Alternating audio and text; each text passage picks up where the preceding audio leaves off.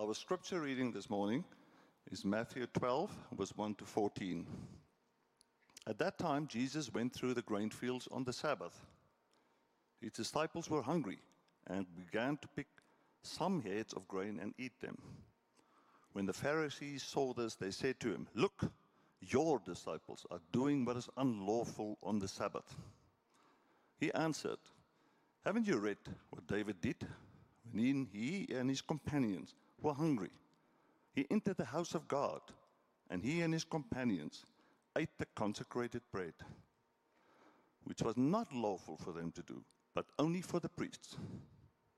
Or haven't you read in the law that the priests on the Sabbath duty in the temple desecrate the Sabbath and yet are innocent? I tell you that something greater than the temple is here. If you had known what these words mean, 'I desire mercy, not sacrifice,' you would have not condemned the innocent. For the Son of Man is Lord of the Sabbath." Going on from that place, he went into their synagogue, and a man with a shriveled hand was there. Looking for a reason to bring charges against Jesus, they asked him, "Is it lawful to heal on the Sabbath?"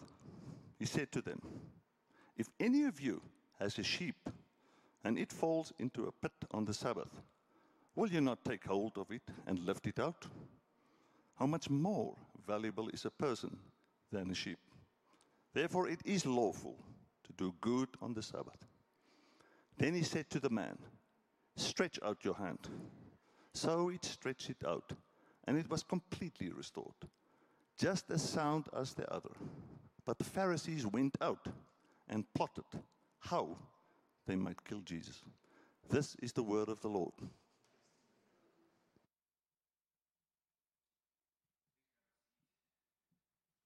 If you got my email this week about today, you would have seen a question.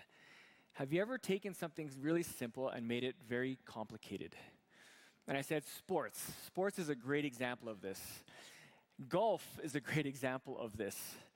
The idea of around the mid-1400s, there's I don't know, it could have been just a regular guy on a stroll with a stick, and he happens to hit it into a hole, a rock into the hole, and thus a game was born, this game of golf. And you might think it couldn't get any simpler than that. Take a stick, hit a ball into a hole. But of course, we're good at making things complicated, aren't we? Golf has 34 categories of rules with multiple rules under each category. There's a rule of what you can do if a fly lands on your ball.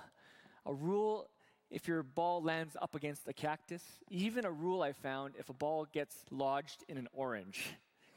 So it must have happened before, and somebody made a rule about it.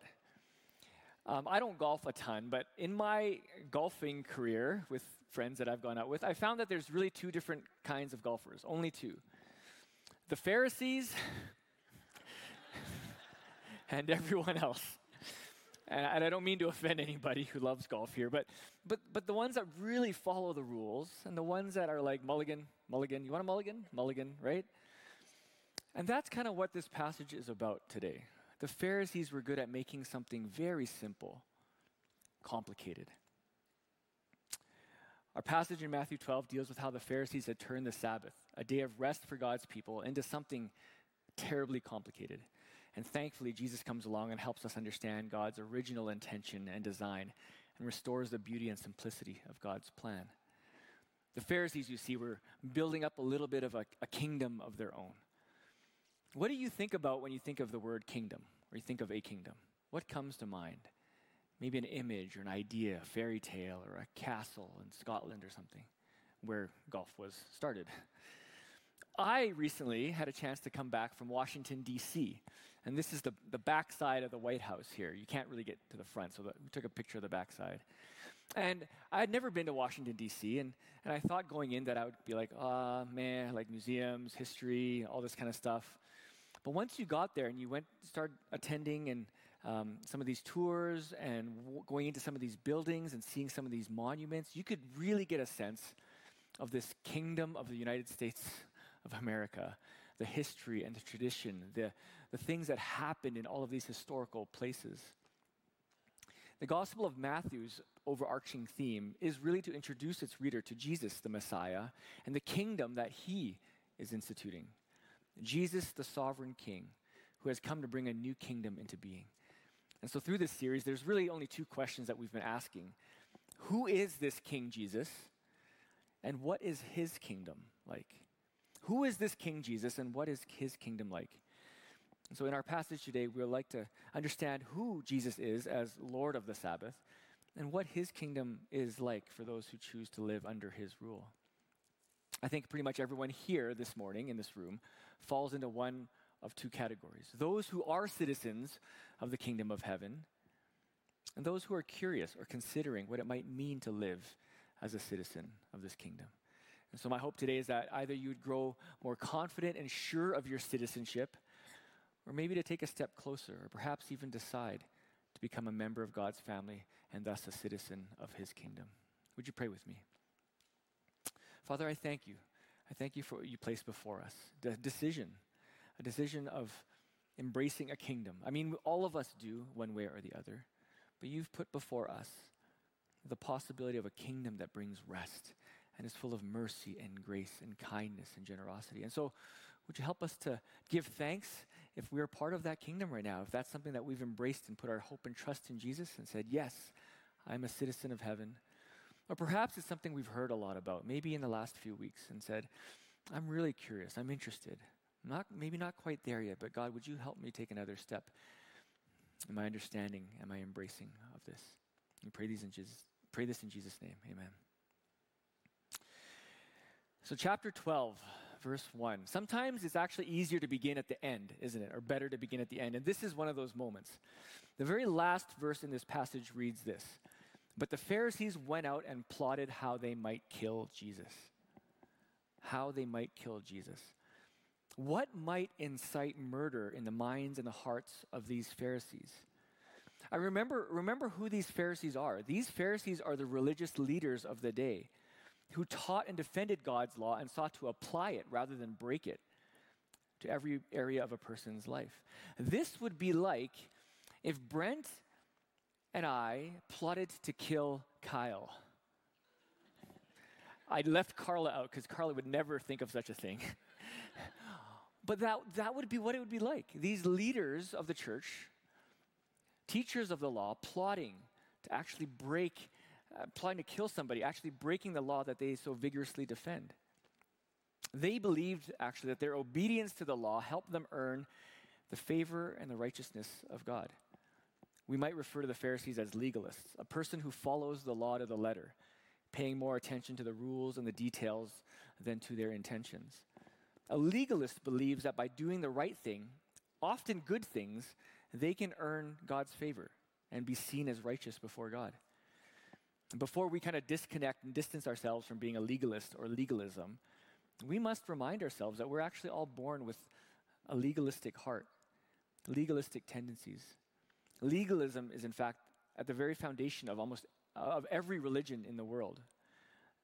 The idea that by living a certain way, by doing certain things or not doing certain things, we can gain access.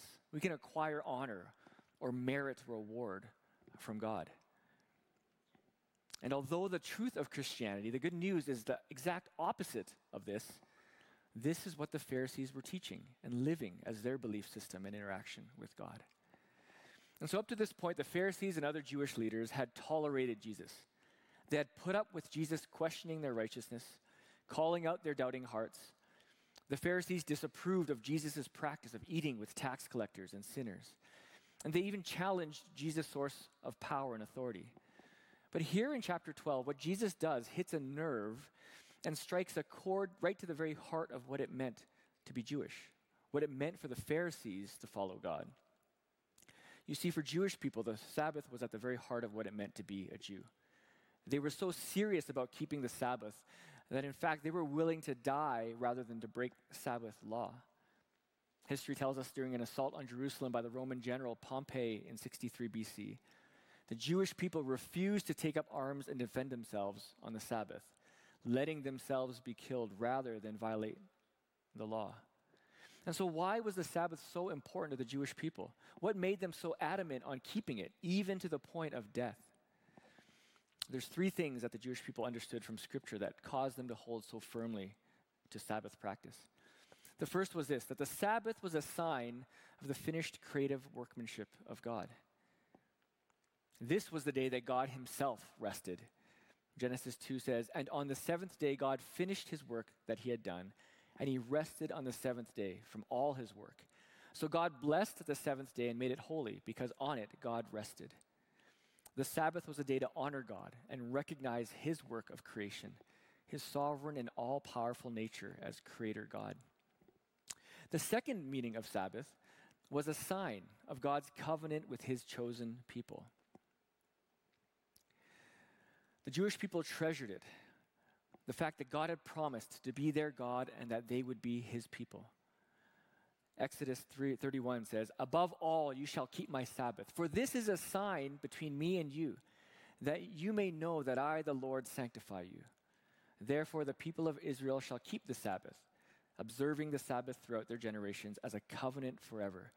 It is a sign forever between me and the people." The Sabbath was a tangible, physical, weekly reminder of the covenant promise that God had made with the nation of Israel.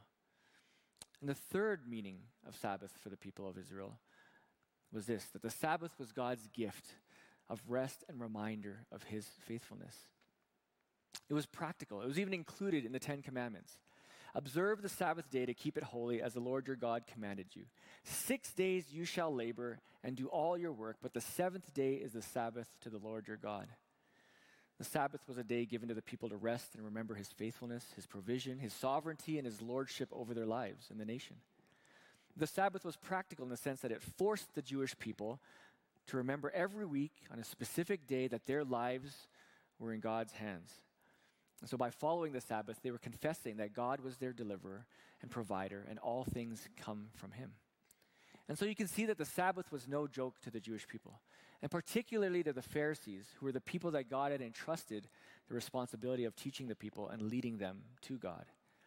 But despite God's emphasis and the importance of Sabbath to the Jewish people, the Old Testament actually doesn't give that many specific rules and regulations regarding how to keep the Sabbath, their behavior on that day. But because the Jewish people were so adamant and so concerned about keeping the Sabbath and worried about breaking it, over time, these teachers of the law established all kinds of additional regulations to ensure that people would not break God's commands. When it came to the Sabbath, Jewish teachers eventually determined 39 areas of work that were meant to create these broad fences around the Sabbath, what they could or could not do.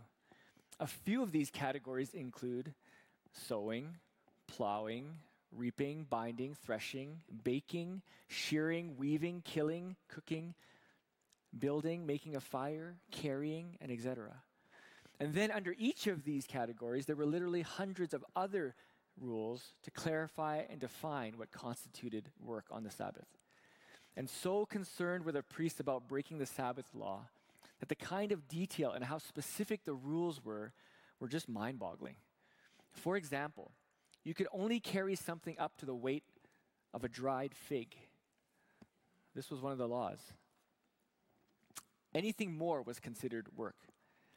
You weren't allowed to start a fire, but you could actually hire a foreigner, a Gentile, to start a fire for you. You weren't allowed to spit on the ground, because spitting on the ground was considered watering. You weren't allowed to move a chair or to move a table or a chair. Why? Because it was considered plowing. If you accidentally dropped something on the ground, you weren't allowed to pick it up. If a mosquito landed on you, you weren't allowed to shoo it away, and you certainly weren't allowed to kill it. If you happened to get dirt on your clothes, you weren't allowed to brush it off. And on it went. These additional rules and regulations that restricted what you could or could not do on the Sabbath. Eventually, for the Jewish people, the Sabbath, their day of rest, became a day of great burden.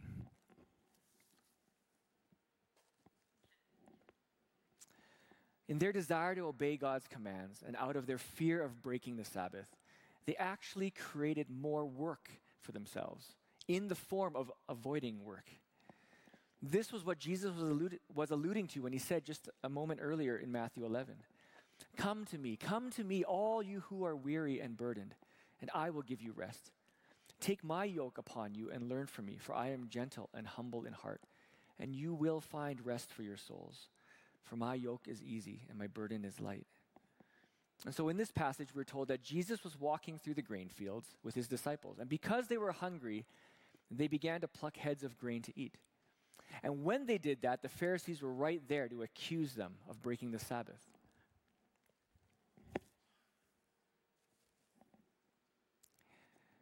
It's interesting here to note that the Pharisees were not objecting to the actual taking and eating of the food.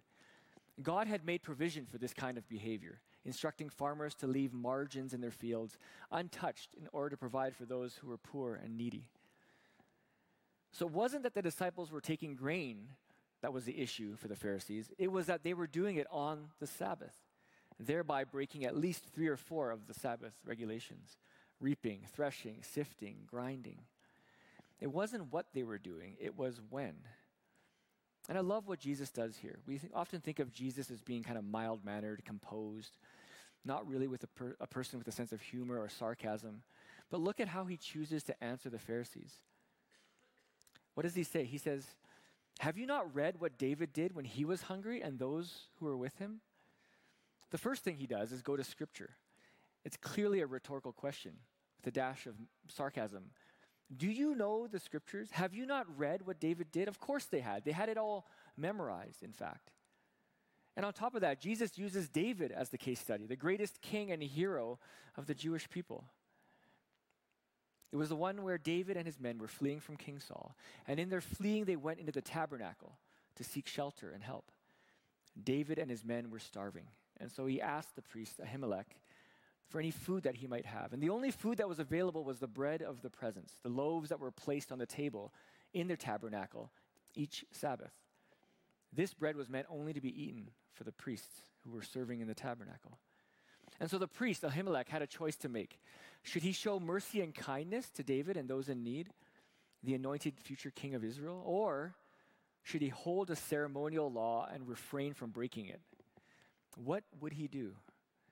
Upon seeing David's need and recognizing his authority, the priest broke the letter of the law to uphold the spirit of the law.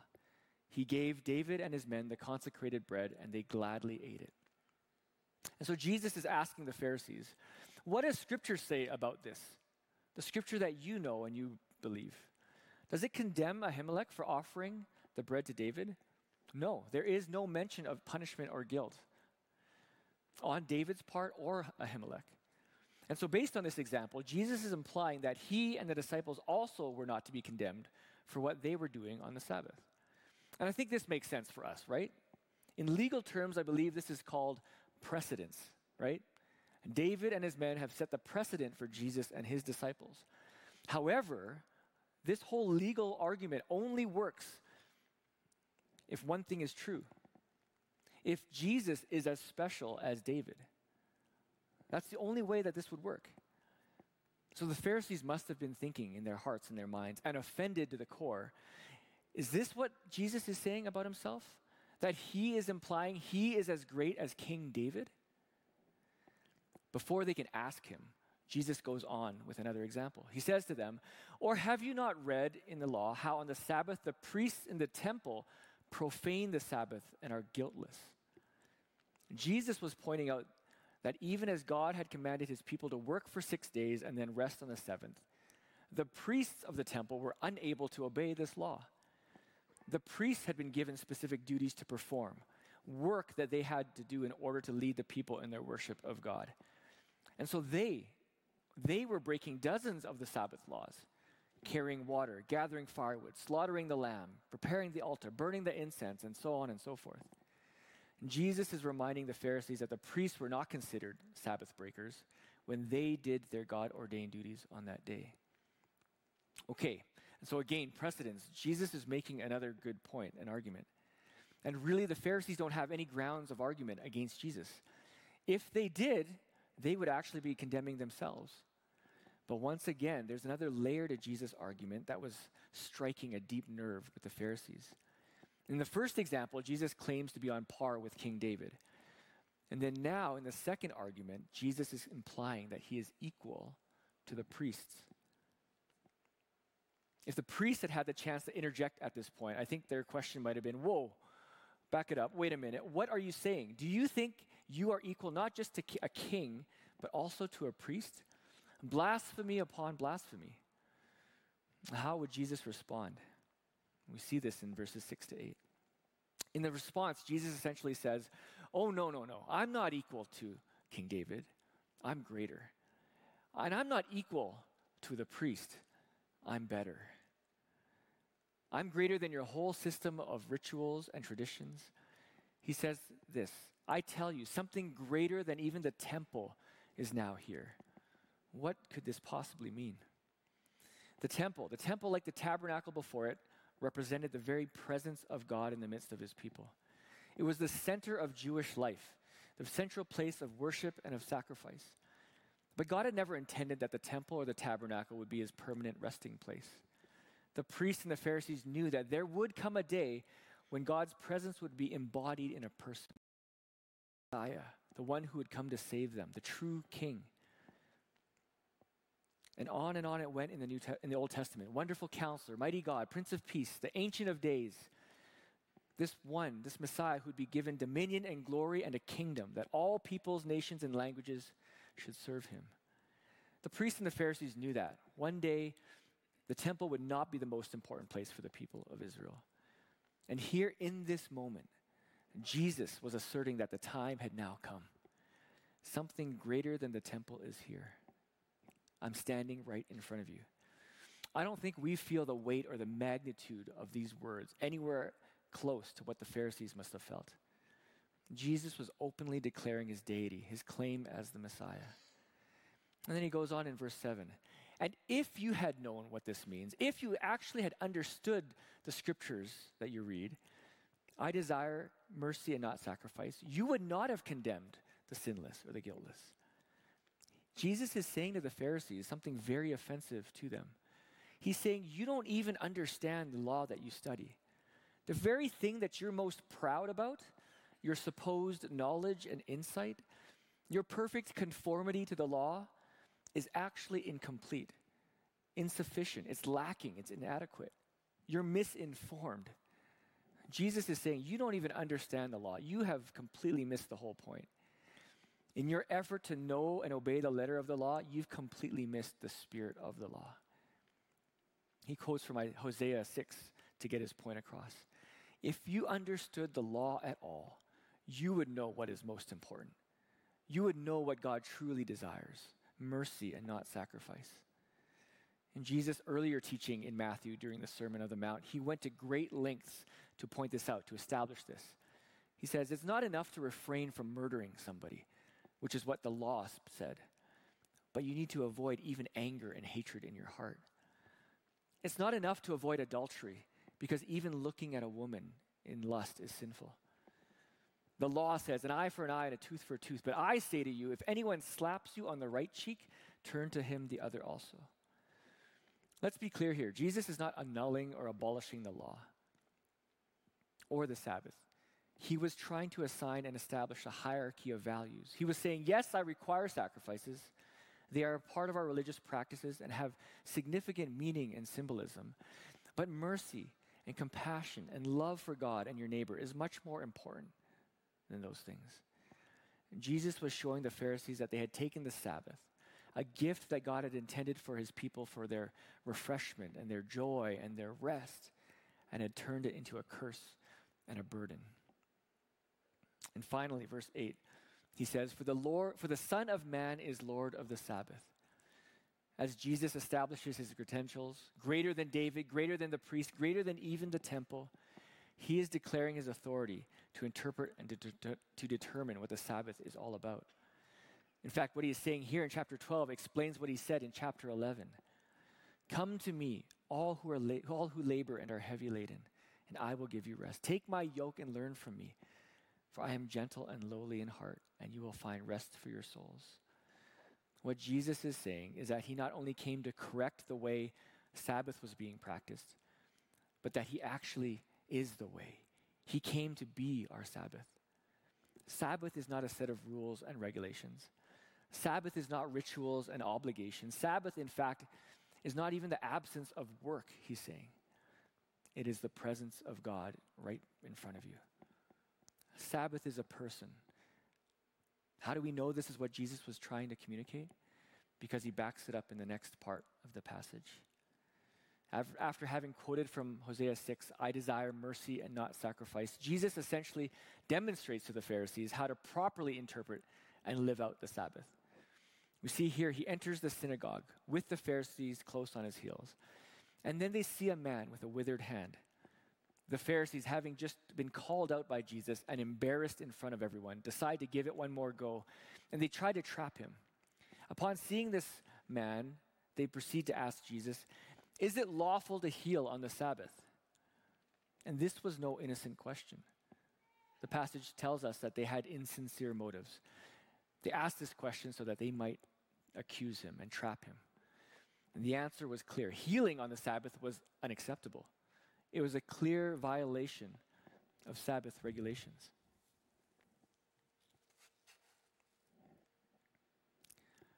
Having just come out of a confrontation with the Pharisees regarding the Sabbath, Jesus once again sees right through their motives and gets to the very heart of the matter.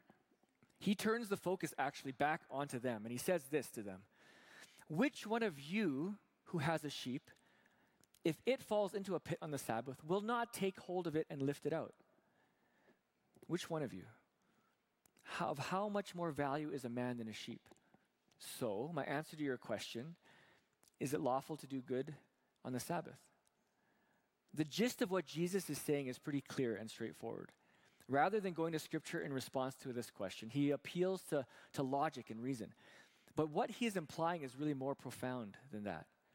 Notice how he directs his question towards the Pharisees themselves. He says to them, which of you who has a sheep? I mean, he could have generalized it, right? He could have said, if a person sees a sheep that falls into a pit, but instead he directs it at the Pharisees themselves. For the Pharisees, this scenario of a sheep in danger takes on a personal impact. If they do not rescue their sheep, they are in danger of losing wealth, losing a valuable commodity.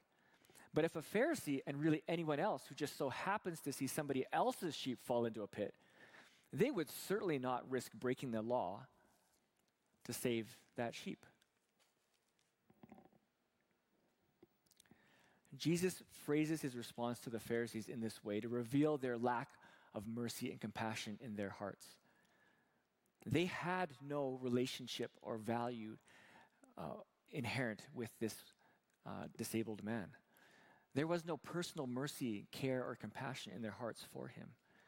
And so they just saw him as an object lesson, a case study to prove their point to Jesus. The Pharisees were not willing to risk violating the law to help this man. However, do you remember one of the ways that Jesus refers to himself in the Old Testament? He's called the Good Shepherd. The Pharisees would have known this. Read verses like Isaiah 40. He will tend his flock like a shepherd. He will gather the lambs in his arms. He will carry them in his bosom. Or Ezekiel 34. Behold, I will search for my sheep and will seek them out. I will rescue them from all places where they have been scattered. I will feed them. I shall lie down in good grazing land. I myself will shepherd my sheep. With what seems like a simple hypothetical situation, Jesus is once again referring to himself as the Messiah, this time as the Good Shepherd. And he has mercy and compassion on the man with a withered hand. Why? Because the man is a sheep in need of a shepherd. Jesus is both declaring his identity and at the same time in one swoop, accusing the Pharisees. The Pharisees were supposed to care for God's people. It was their job actually to take care of this man who was disabled. They were God's representatives. They should have been the caregivers of God's people. They should have seen this man who was in need and taken steps to care for him, regardless of on what day of the week it was. However, Jesus made it clear once again that they had completely missed the point of the Sabbath and of God's law. They had taken something that was meant to be a blessing, meant to give life and restore individuals to wholeness and community, and turned it into a time of judgment and even shame. And then finally, to drive home both his interpretation of the Sabbath and his authority over it, Jesus then calls the man over to the center of the crowd, and he says to him, "Stretch out your hand." It says the man stretched it out, and it was restored, healthy like the other. Jesus here demonstrating that he has both the authority over the Sabbath as well as the power to be merciful and compassionate, to restore and to do good like none other before him. Jesus, the good shepherd who cares for his sheep, even on the Sabbath, because he calls them, and he calls them to come, and he calls us to come, all who are labor and heavy laden, so that he might give us rest. And what does this do for him as he both interprets the law and then acts it out? Instead of winning the Pharisees over, instead of humility and repentance from them as a response, it tells us this: the Pharisees went out and conspired against him, how to destroy him, to murder him. They were set in their ways, willing slaves to their own man-made rituals and traditions.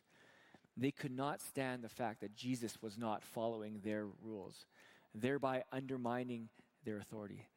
And so they plotted to kill him. And so what does this mean for us today as we read through this passage? What is it that we are supposed to think about and reflect on as we come to the end of this? The first is this: maybe you had some questions in mind when you first heard this passage being read this morning.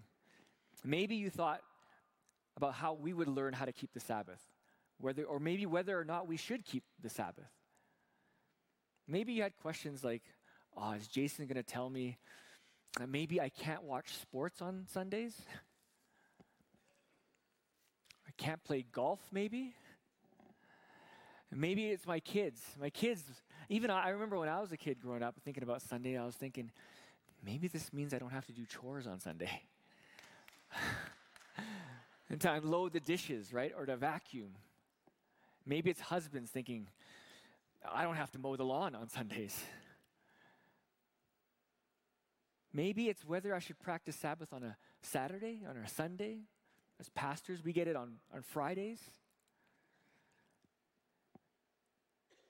This way of thinking about Sabbath, this legalistic idea of what you can or you cannot do, I think it follows us in our lives. Some are associated with Sabbath, but I think most of ours are probably in other areas of our lives.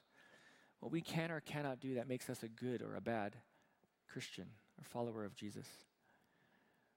There's only one end result of all of these rules and regulations, piling up one on the other. These rules that just cause us to bend and bend and bend, and then one day break. This was what was happening to the Pharisees. They were feeling it, but they were also imposing it on others. And this is what Jesus meant in Matthew 11 when he talked about this yoke that was heavy and was weighing people down, causing them more hardship than rest, creating more work for them, even when they were supposed to rest from work. I mean, these are the questions that they asked, and these are the questions that we ask too. And the answer is not in a list. The answer is not in editing the law. The answer is actually found in a person, the person of Jesus Christ. What we think about him, who we understand him to be. Do we recognize Jesus as the Son of Man, greater than David, greater than the priests, greater than the temple, and all the rituals and the traditions and the rules back then and that we might make for ourselves today? Is Jesus and who he is and what he teaches our ultimate authority, who we hold in highest esteem, who we look to for guidance and direction in our life? Is our relationship with him, his voice spoken to us, able to cut through all of the lies and the deception, all the rules and the regulations that we see around us? Do we belong to him? Do we see him as our good shepherd, caring for us, being gentle with us, concerned about our well-being, wanting us to receive rest? And secondly, I think The other question that we might ask ourselves, that I ask myself, is concerning my insight or my understanding about my own motives, the reasons for doing what I do. The Pharisees genuinely believed that by doing what they thought were the right things, it put them above others and it gave them right standing before God. It made them better than the people that weren't doing those things. The question is, do we find ourselves thinking and feeling the same way? Do we feel better about ourselves when we do certain things, even if they're things like reading the Bible or going to church? Or do we feel worse when we don't? Do we look at others differently depending on what they do or what they don't do? At this point, I want to make something very clear. I'm not talking about being indifferent or non-judgmental or unprejudiced towards others. It's not a you do you and let me do me, who am I to judge kind of attitude. No. Elsewhere in scriptures, we're told that it is loving and necessary to hold one another accountable and even to rebuke one another if required. What I'm saying here is that of greatest importance is our posture and our attitude, our understanding of what our motives are when we do whatever we do.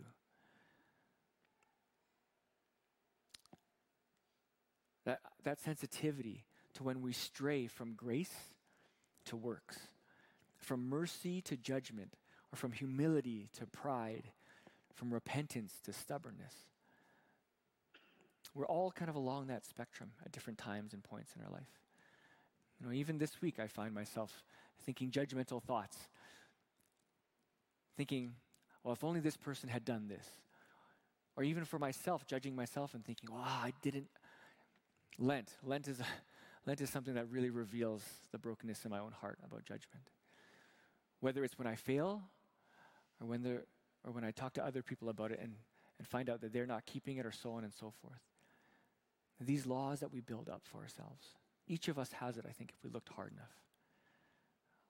I find that my natural tendency is to be very much like the Pharisees, to think of the Sabbath and other areas of my life as the things that I do and the things that I don't do. But time and time again, we've heard it said that we're saved by grace through faith and not by works, so that none of us can boast. As I thought about the Sabbath this week, I thought to myself, what if I treated my marriage like how the Pharisees treat the Sabbath? That being married was primarily 1,001 rules that I had to satisfy in order to fulfill the traditions of marriage and to avoid the wrath of Claire. Would there be anything to look forward to in marriage? Would it be anything to enjoy or to savor? Would there be much chance and hope of deepening in love and affection for one another if it was all about rules and regulations? No, most certainly not. And yet this is exactly what the Pharisees believed, exactly the way that they lived, thinking that they had to be like to earn God's acceptance. And unfortunately, so often it's the same for us in varying ways. God has given us the Sabbath as a blessing and not a curse. And more than just a day of the week, more than just 24 hours out of 168 to relax or to get away from work, Sabbath is not just the absence of work. It's not just lying on the couch. It's not just refraining from doing chores. It's not just setting aside a little bit of time. It is the actual presence of God in our life, a relationship with Jesus Christ. Do we now realize that Sabbath is actually with us, part of us, in the very person of Jesus Christ? Once there were rituals and traditions, rules and regulations, now we have a relationship, someone who walks with us, who accompanies us, who actually talks to us and gives us insight in how to live our lives from moment to moment.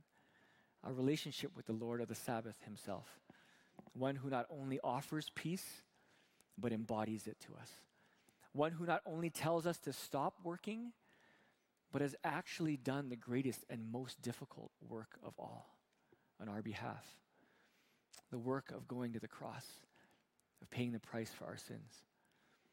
He is one who not only can look at us and wish us well, but he's actually come to heal us and to restore us to health and wholeness in every area of our lives. The Sabbath law was just a shadow of what true rest and Sabbath was meant to be. Jesus, as Lord of the Sabbath, came to fulfill the Sabbath, to make it possible to experience the fullness of its blessings and peace for the rest of our lives in our world. So may you experience the true Sabbath, not in what you do or do not do, but in the very person of Jesus Christ, the relationship that you have with him every day of your life.